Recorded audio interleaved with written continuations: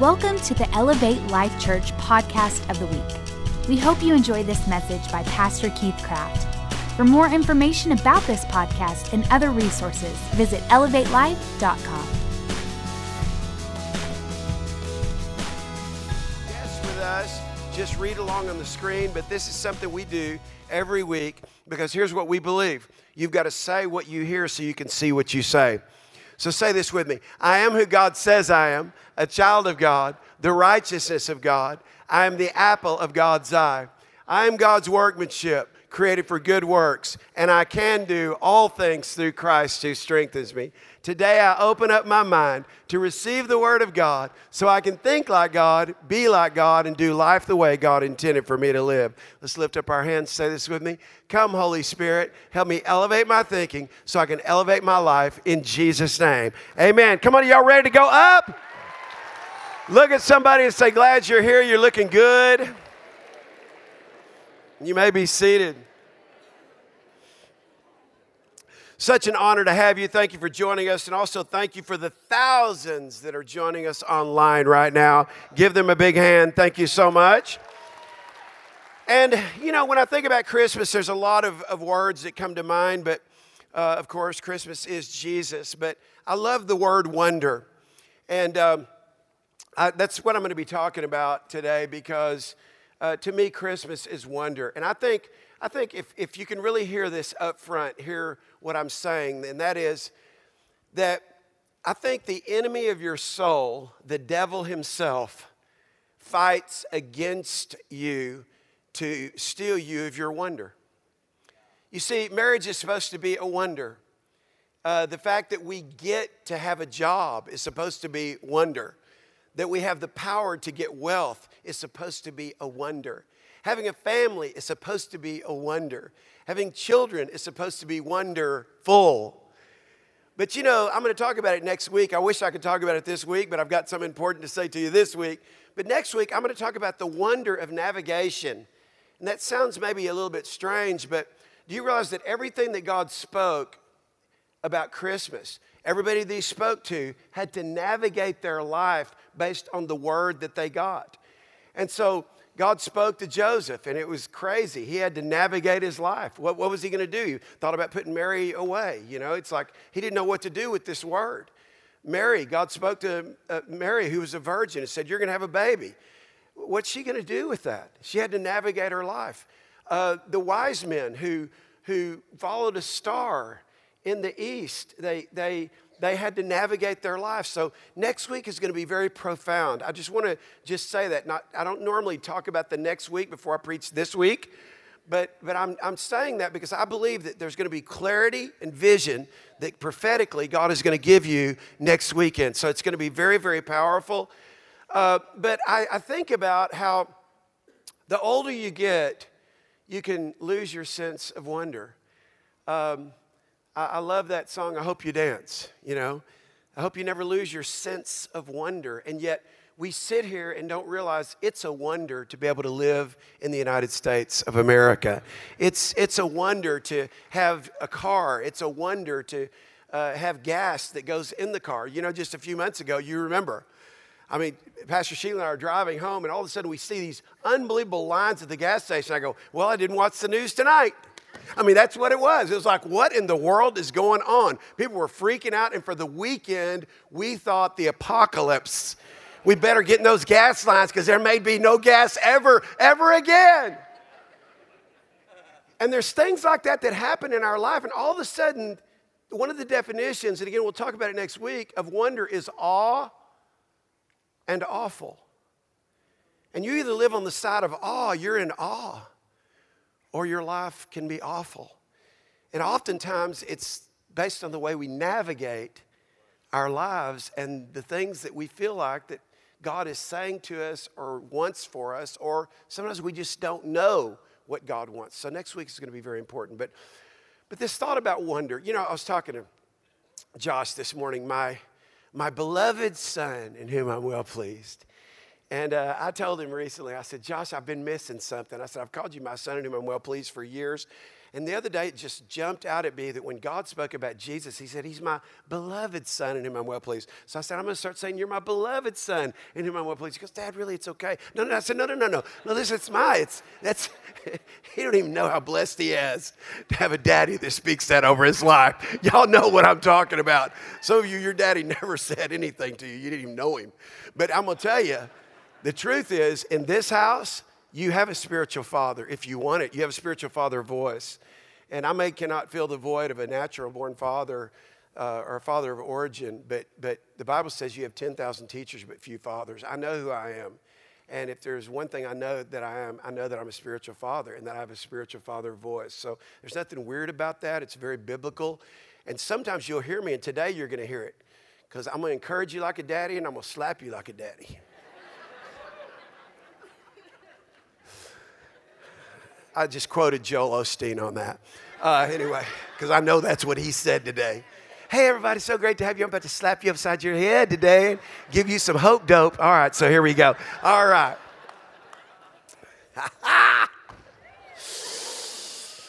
Let's look at the elevated big thought for this message. And again, on the back of your notes is a poem I wrote called The Paradox of Wonder that I'll get to next weekend. His story is proof of God's prophetic faithfulness in the past and that his promises in the future will come to pass. His story is proof of God's prophetic faithfulness in the past and that his promises in the future will come to pass. Can I just give you one more chance to put an amen on that? Because I'm telling you what this book is full of. In fact, if I was to say to you, and I'll just pick Chapa. Chapa, if I was to say to you, Chapa, listen, I have this map, and I'm going to give you the first few steps, but you gotta go out of here, and you got to turn right on Teal. Then you're going to come to Main, take a left on Main. Then there's this street called 423. Take a right on 423. How many of you are with me so far? And I've got this map, and if you'll follow this map, you're going to find more gold than you could ever dream of and more riches than you could ever dream of. I mean, would you believe me enough to at least take the map? Because here's what God says.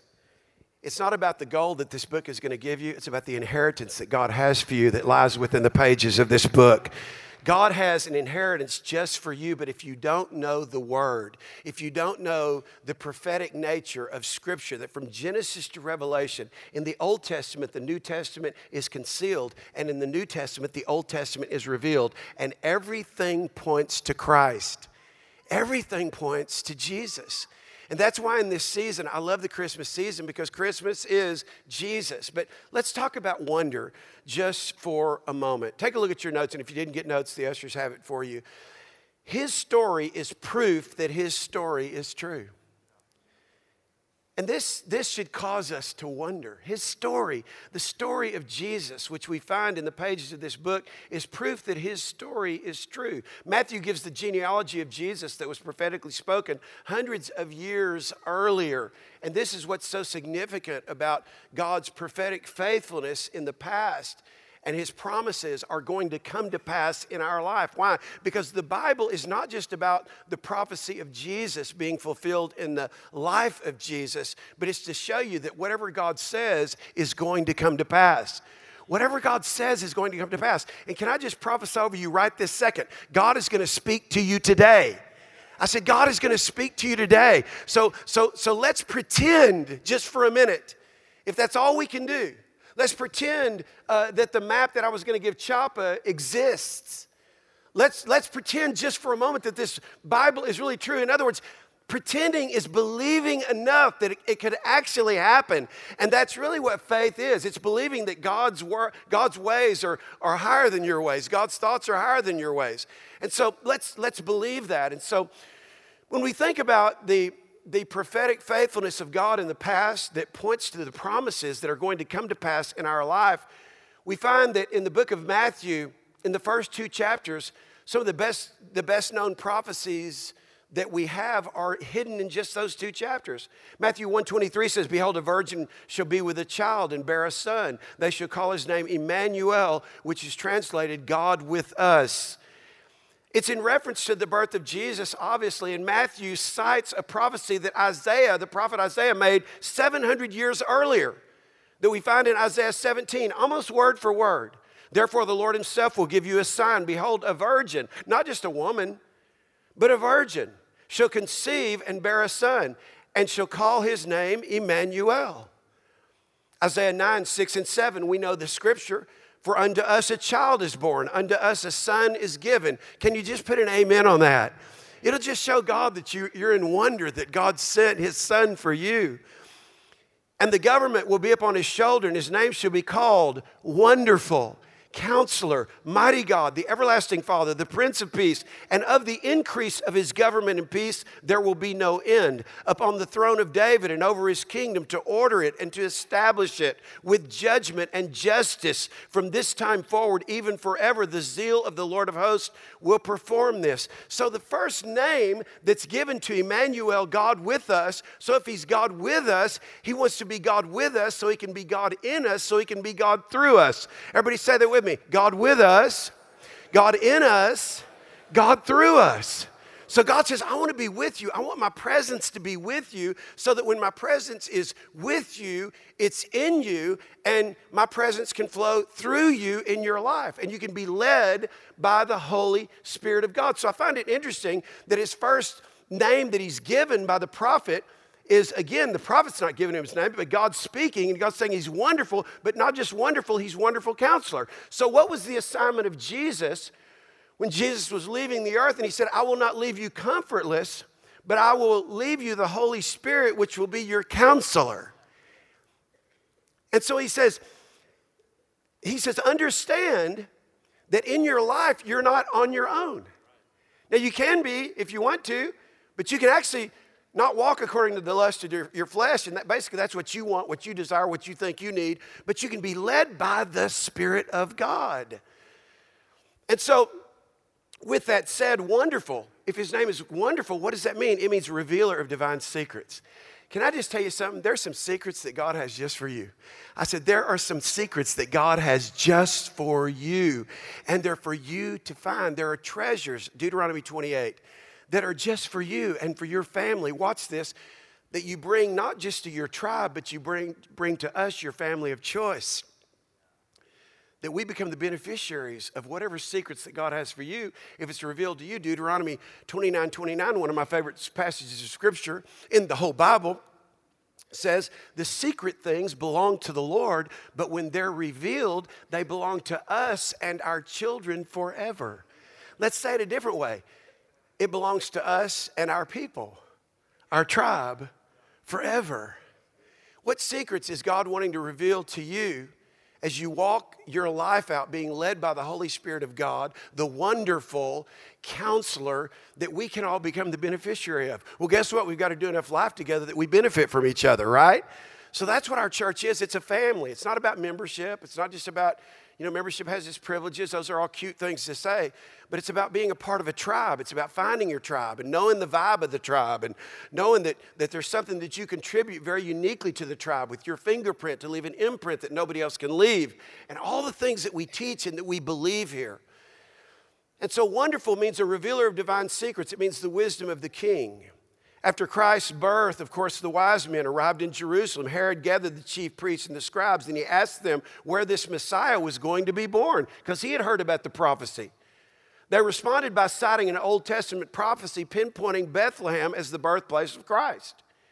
And the Bible says in Micah 5:2, but you, Bethlehem, in the land of Judah, are the least among the rulers of Judah, for out of you shall come a ruler who will shepherd my people. Again, repeated in Matthew, the 2nd chapter and the 6th verse. Herod's murderous response of the slaughtering of young boys in Bethlehem led to the fulfillment of 3 other prophecies. So again, he went on this crazy, he said, if there's a king that's going to be born, I got to make sure that all the boys are murdered. And there was literally, it was a time in history not unlike the time when Pharaoh had all the firstborn males murdered. That's what happened when it was even announced that this prophecy was given. Herod believed it to the point that he tried to murder every male baby.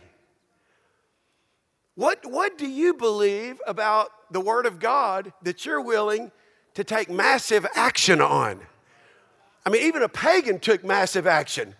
It was the wrong kind of action, but he took massive action based on the prophecy. I find that so interesting. So the first tragic massacre fulfilled the words of Jeremiah. A voice is heard in Ramah, lamentation, weeping, and great mourning. Rachel weeping for her children, refusing to be comforted because they are no more. So it talks about the women of that area weeping because their children are no more. The second fulfilled prophecy resulting from Herod's paranoid rage took place after Joseph and Mary took Jesus to Egypt. Upon their return, God's words in Hosea 11:1 says this, "Out of Egypt I called my son." This prophecy was originally made as a statement in history that God had called and brought Israel out of Egypt, guided by the Holy Spirit. And Matthew used these same words to refer to Christ. Why? Because everything about God's children points to Jesus. Everything about Jesus points to you. In other words, it's not like, hey, let's get to know about Jesus. No, as we get to know Jesus and you invite Jesus to come into your heart and Jesus lives in you, Jesus said, greater works than these will you do. We can't even fathom that. Because guess what? If I'm not in wonder of this precious gift that God's given me on the front row named Sheila, who I call Precious, who in this house is Pastor Precious. If I'm not in wonder of her, guess what? I lose some of my wonder that I have with and through her. If I'm not in wonder of my children, and I adore them. And now my grandchildren, I adore them. Watch this. If I'm not in wonder and don't have a revelation that I'm not just a natural father of origin, but I'm also a spiritual father. And if I don't operate in that and speak with authority with that, then I'll lose this sense of wonder that we are family. All my brothers, sisters, and me. It's an old church song. You see, but you got to listen. Hey, welcome to the family of God. Welcome to your family of choice. Why don't you just look around and thank God for the people that are around you that are going to help you go and grow to your next level. By the way, that won't happen if you just come to church. It happens when you plug in with family and you do life with family. That's why we have events like She Time and She Dazzle. That's why we have events like our Warrior Breakfast. That's why we have events like Wednesday night First Fruits. I want to encourage you to be here. Dr. John Bozeman is going to be with us. It's going to be amazing. Listen, if you've never come to a First Fruit service, or listen, why don't you just get, maybe this, all the months of this year, you've not like had everything in order. Just get everything in order. Put God first financially. Just say, hey, you know what? Our church, our family is meeting here on Wednesday night. We're going to do communion together. That's the one time we do communion in our church every month. The first Wednesday of every month. It's First Family Wednesday. It's like the family gathers and we honor God and we see people baptized that have made decisions for Jesus. We celebrate as a family. We receive a word from God. We take communion. We spend just about an hour together, and it's just taking time to get together. The final prophecy discussed in Matthew pertained to the events in the early years of Jesus and had to do with his boyhood home. God warned Joseph in a dream not to go back to Judea, instead took Mary and Jesus to Nazareth in Galilee. Matthew 2:23 says this, that it might be fulfilled, which was spoken by the prophets, that he will be called a Nazarene, born of a virgin, out of Egypt, in Bethlehem, in Nazareth. All these prophecies. So all these prophecies point to not only the birth of Jesus, but you go on in Scripture and you find out that they detail the rest of his life, that he would enter Jerusalem on a donkey, Zechariah 9:9. He would be betrayed by a friend, Psalms 41. The betrayal would be for not 20 pieces of silver, but 30 pieces of silver, Zechariah 11:12. That the money would be used to purchase a potter's field, Zechariah 11:13. That the Messiah would die a sacrificial death for us, Daniel 9:26, Isaiah 53, verse 8. That he would die with criminals, but his burial would be with the wealthy, Isaiah 53:9. That he would rise from the dead. Somebody put an amen on that. Psalm 16 and Isaiah 53:10, that he would say certain words on the cross, that he would be mocked by people and that they would gamble for his clothes. Psalms 22 verses 8 and 18. It's crazy. And when you think about these circumstances that not only surround Christ's birth, but his life, we should rejoice. We should have a sense of wonder that he's come to the earth, that he's dealt with our sin, that we can praise God for fulfilling his promises, that we can have complete confidence that he will always be faithful, and whatever he says, it will come to pass. By the way, let me give you some good news. That's some bad news for some people. There are no prophecies that foretell the details of the birth of any other religious leader. There's no prophecies that alerted the world that Muhammad was coming. There was no prophecies that alerted the world that Joseph Smith was coming, Mormonism. There's no prophecies for the Jehovah's Witnesses that Charles Taz Russell was coming. There's no prophecies that Buddhism and Gautama was going to be in the earth. There are no prophecies. There's no founder of any world's religion that has been prophesied about. And yet the Old Testament pinpointed numerous details about the life of the Son of God, the Savior of the world. And the Bible says in Matthew 11, verse 19, that wisdom is proved by her deeds. John 14:6, Jesus proclaimed himself, I am the way, I am the truth, I am the life. And so the Christ of the gospel is the Jehovah of the Old Testament. The God who said in Jeremiah 32:27, is there anything too hard for me? Can I just tell you, he's saying the same thing today. You might be going through a tough time in your life. There may be something that seems impossible to you. Can I just tell you this morning, I woke up about 5 o'clock. I was very discouraged.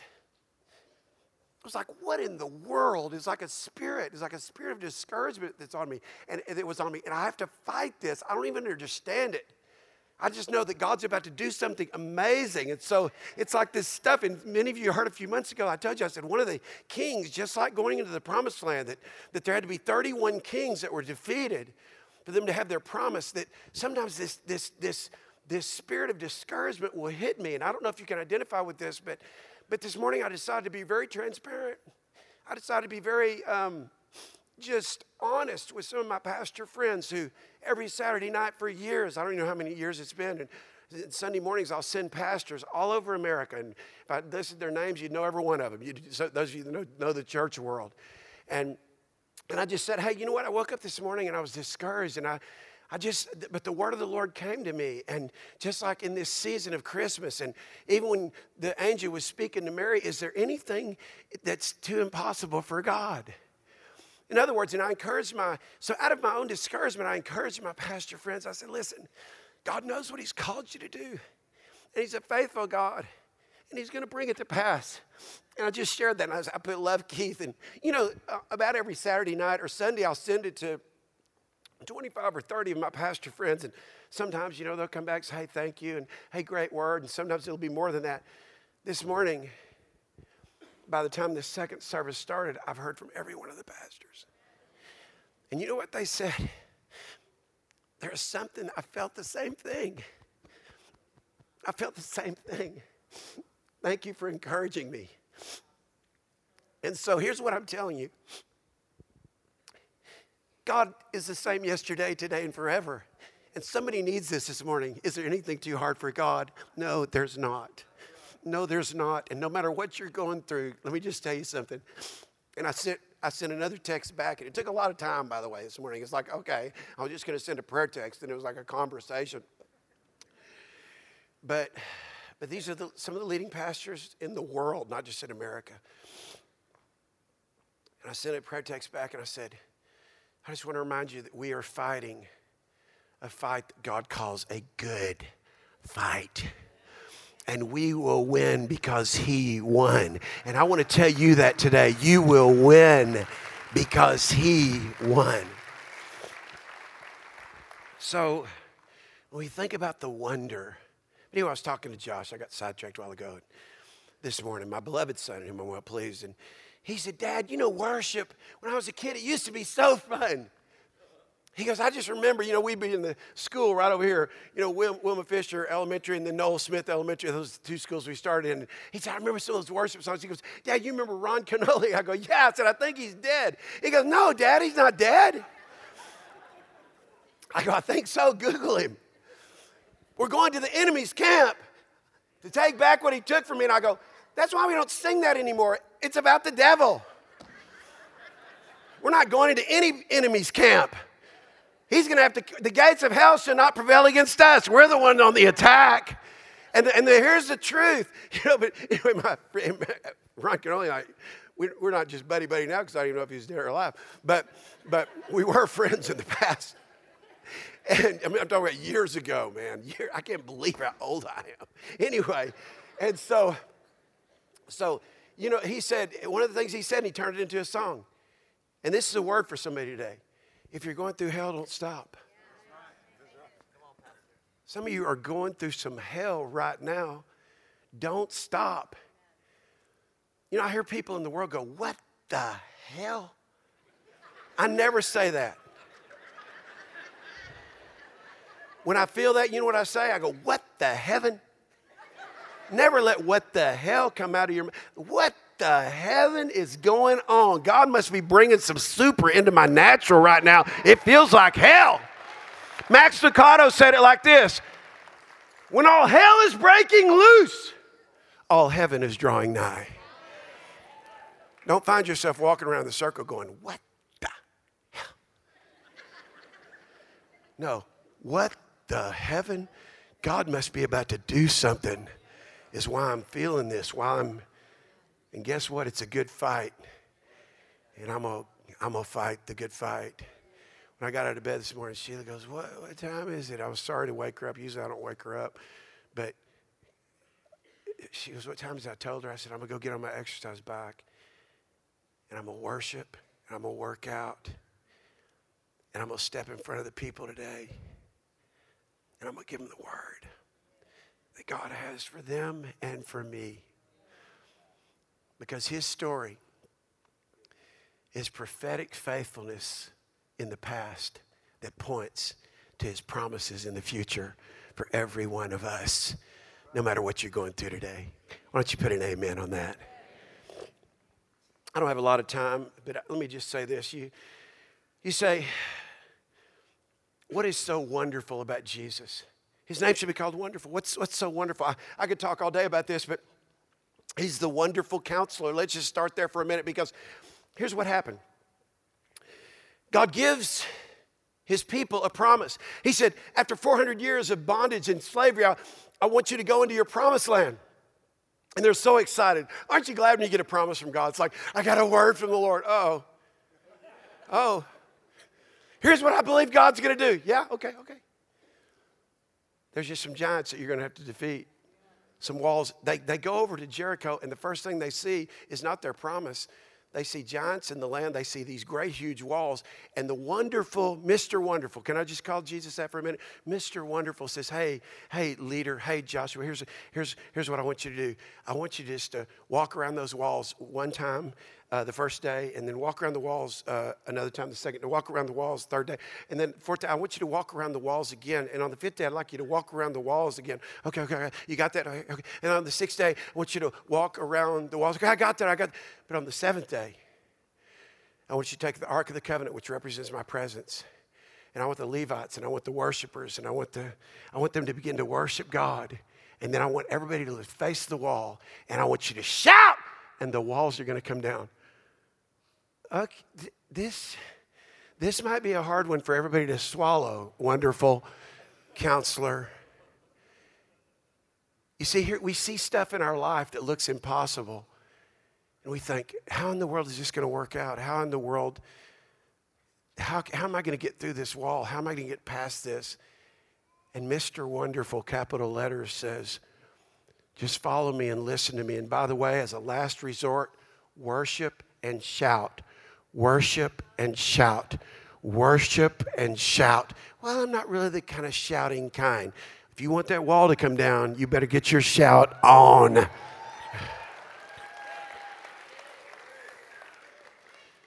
Wonderful counselor said, do that, and they did it. And guess what? A magic. The walls came down, and they'd never been rebuilt.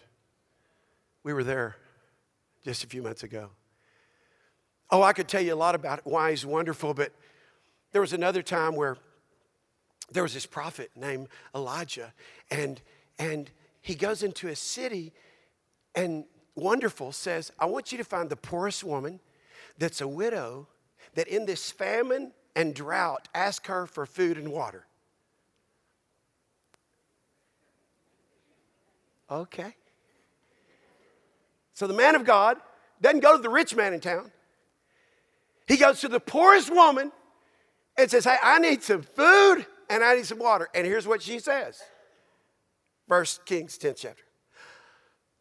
I'm down to my last meal, sir. And by the way, aren't you a full-grown man? Why don't you go get you some food? I mean, this is a natural thought process. I'm a widow. I'm down to my last meal. And after this, we're just going to die. And I've got maybe one more drink. We're in a famine and a drought. And you're a prophet of God. And you want me to give you my last meal? Yeah, if you'll do that, I'm just telling you, God, I don't understand it all. God's going to show up and you'll never have another need. Really? She gives him her last meal. She gives him water. The Bible says for the rest of her life, God took care of her. You see, we miss moments where he can prove his wonderfulness to us because we think we've got to be self-sufficient. And we're not obedient in what God tells us to do. Let me just put it in modern day. Why would that preacher ask me for money?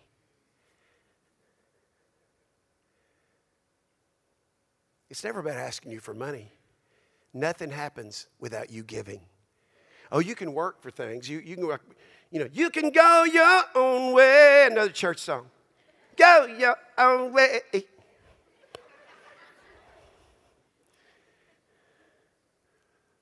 I did it my way. You can do all that stuff. Or you can say, God, you know what? Such as I have, I give. And until you release it out of your hand into his hand, he can't bring the provision in your life that he wants to bring. It's so hard for us to get this. That's Wonderful Counselor. It's opposite of what we think. We think hold, God thinks let go. I release what's in my hand. God says, now I've released what's in my hand to you. Watch what I do. I can give you a lot of stories, but there's this guy named David. He's a little shepherd boy. He's got a lot of energy. His dad, Jesse, says, hey, I want you to go and I want you to bring your brother some bread and cheese. That's your job. I don't want you to watch the sheep right now. Just go bring them some bread and cheese. And so he's focused on his job, right? And so his job is bread and cheese. I got to make the bread so I can have some cheese. And so he goes and he's feeding his brothers Eliab and Abinadab and Shammah. And all of a sudden the giant shows up. You know the story. And all of a sudden, Mr. Wonderful Counselor says, hey, your assignment today wasn't about bread and cheese. You see, the thing is never about the thing. But if you get focused on the thing, I got to do my job. I'm here to do bread and cheese. You guys are the warriors. Like, that's not my job. And all of a sudden, Mr. Wonderful says, that's your job. Take care of it because it's not about you and it's not about them. It's about greater is me that is in you than he that's in this world. And you know the story. He runs down to the valley. He says, you come to me with the sword, the spear, and the shield, but I come to you in the name of the Lord God. Today he's going to deliver you into my hands, and then I'm going to cut your thinking off. Your giant thinking that's keeping everybody small. And all of a sudden, he defeats the foe. And Wonderful says, isn't that amazing? That thing you've been working on, that sling and that rock thing, was not about keeping bears and lions from the sheep. By the way, you didn't use the sling on the bear and the lion. You used your bare hands. But isn't it amazing, the thing that you've developed, if you'll put it in my hand, no giant will ever be able to stand against you. What is that a picture of? Your job. What is that a picture of? Your enterprise. That if you'll give it to God, he'll use the thing that you thought it was about one thing, and he'll make it about his thing. His name is Wonderful. And he wants us to have a sense of wonder about our job. Not gripe about our job, a sense of wonder about our family. Not gripe about our family, a sense of wonder about our marriage. Not gripe about our marriage. Why is it? Because his name shall be called Wonderful. And then Counselor. So much I could tell you here, but I don't have time. But let me just say this. He's able to control all the forces and elements of nature. He's able to restrain all the influences and movements of society. He's able to turn the hearts of men at his pleasure and overthrow their counsels and their works. He's able to save the lost, to pardon the guiltiest soul, to cleanse the blackest heart, to renew the most wretched and ruined life. He's able to fill the heart of sorrow with untroubled gladness. He's able to take away the strongest tendencies of sin and give degraded and selfish souls the power to do that which is right and holy. He's able to put his heart and his nature in the most corrupt and helpless soul. He's able to touch the springs of physical life and fill them with his own strength and healing. He's able to meet temptations that overcome us and to make us more than conquerors through him that loved us. He's able to make even our little lives mighty forces for everlasting good and clothe us in his power so that no matter what stands in front of us, we will bring light in darkness, and God will take our gifts and he will use them in the world, and the world will see Jesus because of us. He's Mr. Wonderful. His story proves that his story is true over and over and over and over and over. But here's the second thing. Listen, his story in the past has become our story in the future. So everything in this book, listen, I want to say it one more time because you can miss this. Oh, it's about God. It's about the Holy Spirit. I grew up in church. Oh, it's all about Jesus. It's all about Jesus. No, it's not. Stop saying that if you say it. Oh, it's all about Jesus. No, it's not all about Jesus. It's all about Jesus so it can be all about you. What? Yes. You have a function and a purpose in the world. And greater is he that's in you than he that's in the world. It's not by might, not by power, but by my spirit, says the Lord of hosts. Well, it's just all about Jesus. No, it's all about Jesus so God can use your life for his glory in the earth. So his story in the past has become our story in the future. Listen to this, Matthew 1:23. Behold, the virgin shall be with child and bear a son, and they shall call his name Emmanuel, which, by the way, in case you don't know, here's what it means. And they give us the translation, God with us. God with us. God for us. Who can stand against us? God with us, God for us. So God with us, as we've said before, God in us and God through us. God wants to be with us so he can be in us so that his presence can flow through our lives. I came across a story that so touched my life. I was just in tears in our house, and sometimes she walks through. She doesn't know what's going on with me because I'm saying, oh my goodness, you're not going to believe this. This is, oh, God's speaking to me through this. And let me just give you the cliff notes. This man was a stockbroker in 1929. And actually 1939. He was 29 years old, 1939. And he was going on a ski trip. And before he headed on a ski trip, his friend said, hey, I want you to see what's happening in Czechoslovakia. And all of a sudden they went to a refugee camp of Jews. And this was pre-Hitler, but Hitler's machine was rolling through Europe. And the Jews had fled from that part of the world into Czechoslovakia, and there were thousands and thousands of them. And by the way, this man, this stockbroker, this 29-year-old never made it to his ski vacation, but instead he saw a need, and he decided not to just fill the need, but to lead the need. To make a very long story short, he saved 669 children from the Nazi death camps, from the furnaces of Auschwitz and other horrible prison camps that Jews were put in World War II. At his own expense, he got trains and raised money to get children out of Czechoslovakia. He didn't just do that, but he also arranged homes for them, food for them, clothes for them. Talk about taking on a responsibility and seeing a need and not just feeling it, but seeing a need and leading it and getting other people involved in it. For 50 years, he told no one about it. He got married. One day his wife was up in his attic, and she saw this scrapbook, and she saw all these names, and she came down and she said, Nicholas, what is this? And for the first time in 50 years, he said, well, when I was 29, here's what happened.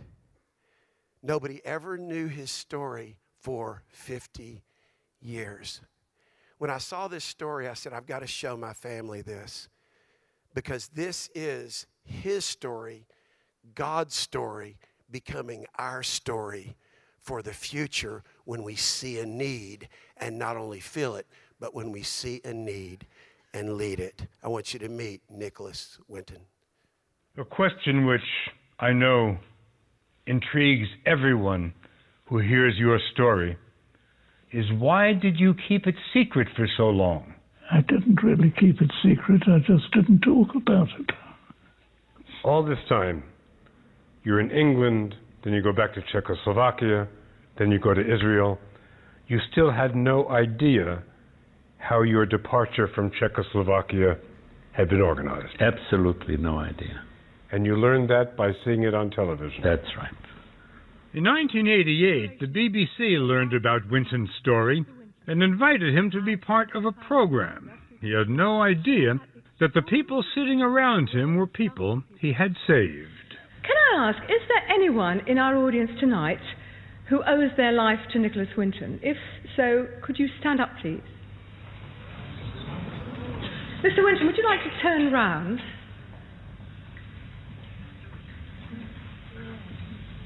On behalf of all of them, thank you very much indeed.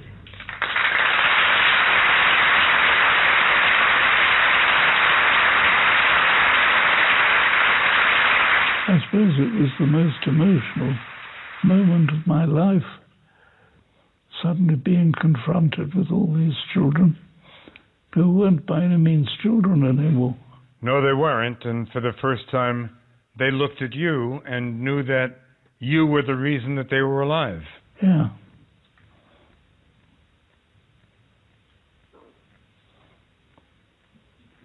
True. I wore this around my neck, and this is the actual pass that we were given to come to England, and I'm another of the children that you face. Lady Milena Grenfell Baines describes Winton as one of the most modest people she's ever met. Why do you think he didn't say anything for 50 years? I think it was in his nature. He really felt that he'd done all he could, and having got those children settled, he felt, being there, done that, my job's done, I've got other things to do. Other things. For the last 50 years, Winton's been helping mentally handicapped people and building homes for the elderly. We've just opened our second old people's home, and it's full, and it's doing very well. And there are plenty of old people like me to go in. But you're not there, you're at home. Oh, I'd hate to go into one of my own homes. Don't print that. Sir Nicholas Winton. In 2003, Winton was knighted and became Sir Nicholas Winton. In the Czech Republic, he's become a national hero. He was celebrated in a documentary called Nicky's Family, but he isn't really comfortable with all the adulation. I'm not interested in the past. I think there's too much emphasis nowadays on the past and what has happened, and nobody is concentrating on the present and the future. In 1939, Nicholas Winton used a 2-week vacation to go to Prague and ended up saving the lives of 669 children. In the decade since, of course, the children had children who then had children, and so on. And the numbers multiplied. You want to summarize it in one sentence? A guy takes a 2-week vacation And ends up with 15,000 children, yes. Yes. It's a pretty good story. It's a great story. They've got children and grandchildren and great-grandchildren. And none of them would be here if it hadn't been for Sir Nick. That's right. Yeah. Yeah. Terrible responsibility, isn't it? So last night we were in church.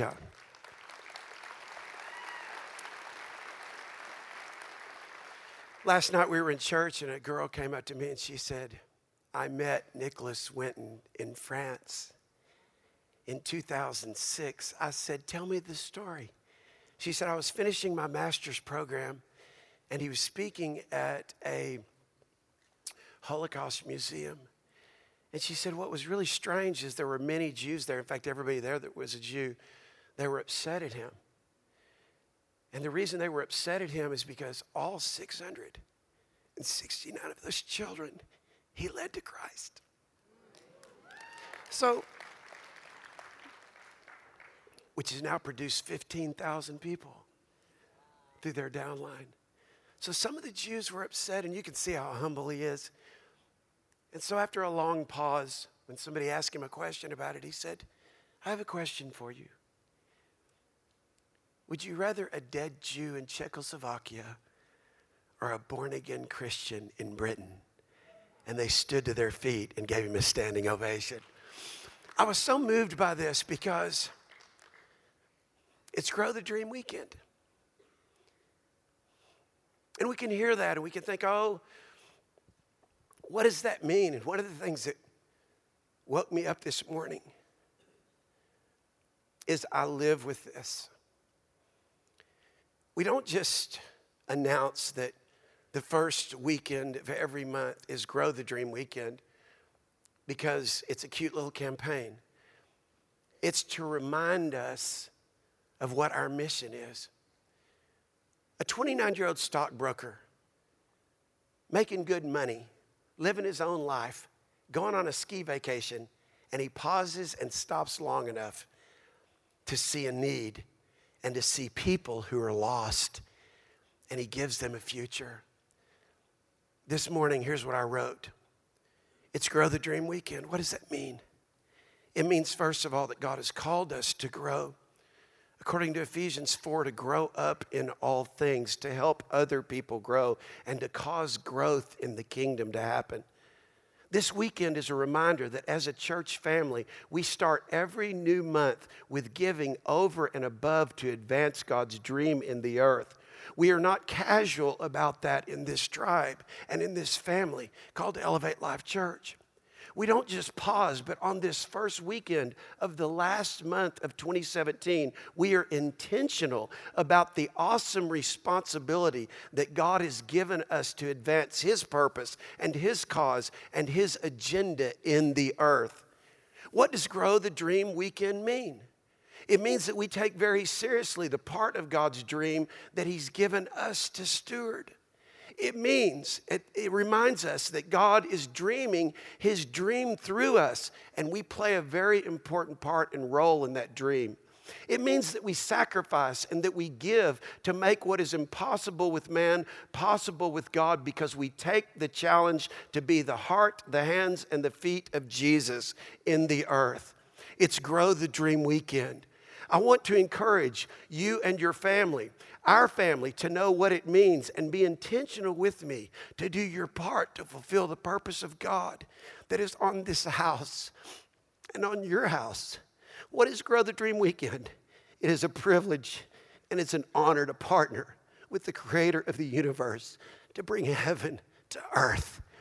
You see, when I see a story like that and I think, here's a believer in the earth that decides to take action and fund the trains himself, find the homes for 669 kids himself, lead 669 of them to a person, to the Lord Jesus Christ, and yet knows that he does all that he does for God, not for the accolades, not for what somebody might say to him, not because in 2003 the Queen of England is going to knight him, but at 106 on January the 1st, 2015, he went to be with the Lord.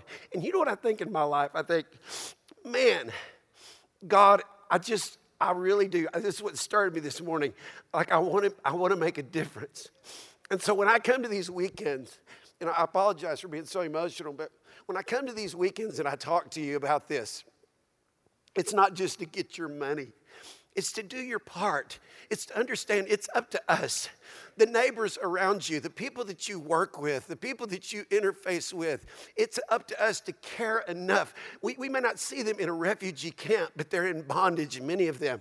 We may not see them, but yesterday 400 of us decided that we were going to serve this city. And so it wasn't about putting 684 bags of trash, picking it up in this city. It wasn't just about feeding 4,000 people. It wasn't just about going to 11 different locations and serving. Nobody's walking around today bragging about it, but that's who we are. We are the church, and it's Grow the Dream Weekend so that we can advance God's kingdom in the earth and be reminded that that's what we're put on the earth to do. Now, I'm going to say something that Pastor Sheila might rebuke me for later, but it's worth it. And you can judge me for it if you want to, but I'm going to talk as a father here for just a minute. So please hear my heart as a father. Try to see me that way just for a second. There's not one weekend that's the first weekend of every month that Pastor Sheila and I, in 18 years, haven't been very intentional. I'm talking about when we come to this weekend, we bring, for this year, we brought a $5,000 check every first weekend of Grow the Dream Weekend. I'm not telling you that to pat myself on the back. I'm telling you that it won't happen if we don't get intentional about it. And we can't just sit there and go, let's grow there. Well, let's hope we can serve our city. Let's hope people show up. Let's hope we have some money when there's a tragedy in Houston. Let's hope as a church, we can keep the lights on and people can get paid. No, we've got to get very intentional and to say, you know what, I have a part in this. And I think about that woman at Zarephath, that God would pick a widow who only had her last meal that would be willing to do that. Why? Not just so her needs could be met, but so it could be a story in the Bible that we could say there's not one of us probably here that's down to our last meal and our last drink of water. And how insensitive would it be of me as a man of God to ask you for that? But I try to tell you what I give, and here's what I'm telling you. In 18 years, there's never been a weekend like this where Pastor Sheila and I haven't brought at least $3,000 every weekend for 18 years on the first weekend of the month. I'm not saying that because you go, wow, you must have a lot of money. No. Here's what I want you to know. We're very intentional. We're not just your pastors. We're the mom and dad of this house. And guess what? I carry that weight and carry that burden, and it wakes me up at freaking 5 o'clock in the morning to go, there's a word that my family needs to get, and we need to get serious about putting God first and about funding God's kingdom and making sure that his message, his heart, his hands, and his feet happen in the earth. So please hear my heart. And if you don't want to give anything, don't give anything. But if you're ever in need, know that if you're connected to the right people in the right place at the right time, you'll never have a need that won't be met. I believe that with all my heart. And it leads me to the last thing that I want to say. The last thing I want to say is this. His story is not just proof that his story is true. His story is not just our story in the future, but listen very carefully. Our story makes his story wonderful. All day long, I could tell you, if you didn't know Pastor Mark, I could tell David, I could go, David, you've got to meet Pastor Mark. He is the greatest guy. He is a wonderful guy. And you know what David would do, because he's my friend? He would smile like we all do when somebody's bragging on somebody, right? Oh, that's great. That's great that you feel that way about him. I don't. Because he's wonderful to you, but he's not wonderful to me. But I like hearing your story, and it kind of makes me feel good that you feel good about somebody else. And man, I wish I had a friend like Mark that I could say that about. In other words, listen very carefully. His name should be called Wonderful. Who proves that? Who proves that Jesus is wonderful? We do. Remember the scripture I gave you earlier in Matthew 11:19? Wisdom is proven by her deeds. In other words, I live in my best and highest use, and I prove that his story becomes my story that makes his story wonderful for other people. And I'm going to tell you something. That's one of the reasons that Elevate Life Church exists, is to not only show that he's wonderful and preach about how, but our lives demonstrate the wonderfulness of God, and we live in that wonder. I came across this story, and I'm going to end with this. And man, this one, oh my goodness. I was like, oh. And let me just tell you a little bit about it, and then I want to show you a little video, and then we're going to be done. Chris Matthews was taking his family to church in Georgia a few years ago. And he noticed a woman walking along the side of the road carrying a gas can. And so they weren't that far from the church. And so he dropped his family off, and he came back to the woman, and he said, hey, can I help you with something? And she said, well, I'm out of gas and almost out of money. I've got $5. He would find out as she got in his car, and he took her to get some gas in the gas can and then put that gas in the car so they could get the car to the gas station so he could fill up her gas tank for $40. He would find out a little bit about her story, that she was a single mom, recently divorced, very much struggling, and yet a born-again believer. And so Chris was a born-again believer, and he served in his church, his Cornerstone Church in Georgia, and they were talking, and as he filled up her car, he said bye to her and didn't think any more about it, didn't think he'd ever see her again. 3 years later, Chris's mom, Judy, was diagnosed with Parkinson's disease. It was advanced, and there were a lot of other issues that she was going through, and she went from being a beautiful, beautiful mom to a very, very sick lady in a very short time, and it caused the family to seek some outside care. And so they began to interview nurses, and one day Chris got a call from his dad, and his dad said, you've got to meet this woman. She's incredible. I think she's the one that's going to care for our mother. We want the best, and I think she's the best. And Chris walked through the door of his father's house, and he had a ball cap on, and he looked at this lady, and they started talking, and they were interviewing her, and found out she was a believer, and he was a believer, and that's what they were looking for, somebody that would pray. And he asked her what church she went to, and she told him. He said, what church did you go to? And he said, I go to Cornerstone. She goes, oh, I met somebody from Cornerstone Church about 3 years ago. I was walking along the street and had a gas can in my hand, and this nice young man stopped, and he filled up my gas tank. And Chris took his hat off, and he said, I'm that guy. Long story short, Tundi became the nurse for their family, and she had always had a dream. You see, she was not a full-blown nurse at that time. She was actually in nursing school, and she became the nurse that would especially help after hours, and she would come beyond what she was paid to do, and she was such a great servant leader. She actually became a part of their family, and it was such a beautiful story that, unfortunately, when Judy passed away, Chris's family said, listen, don't send flowers. They just die. Let's do something for Tundi, who cared for our mother so well. It's a YouTube that's gone crazy, about 14 million plus views. I thought I'd show you a little clip about what happened right after Chris's mom died and how Tundi's life would be changed forever. Watch this. We would love to surprise and bless her in Judy's honor. So in lieu of flowers, we're asking friends and loved ones to donate to Tundi's education so she can continue to fulfill her calling. To know her is to love her, and we are all in awe of how God worked so miraculously for our paths to cross again when we needed her the most.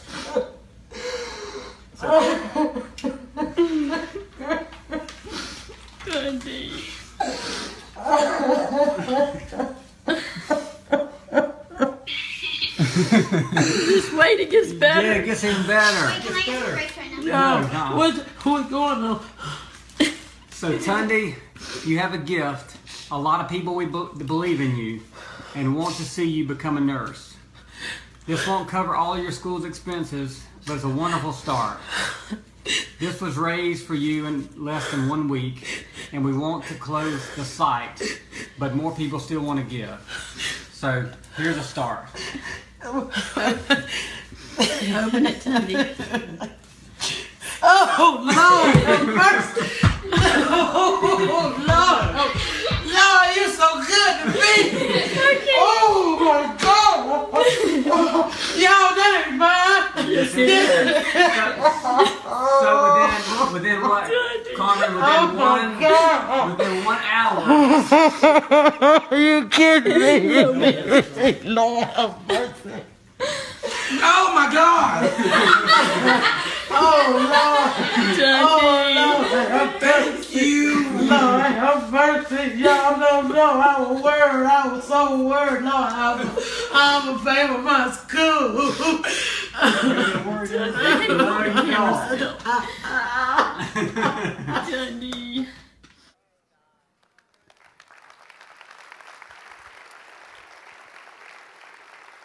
Our story makes his story wonderful.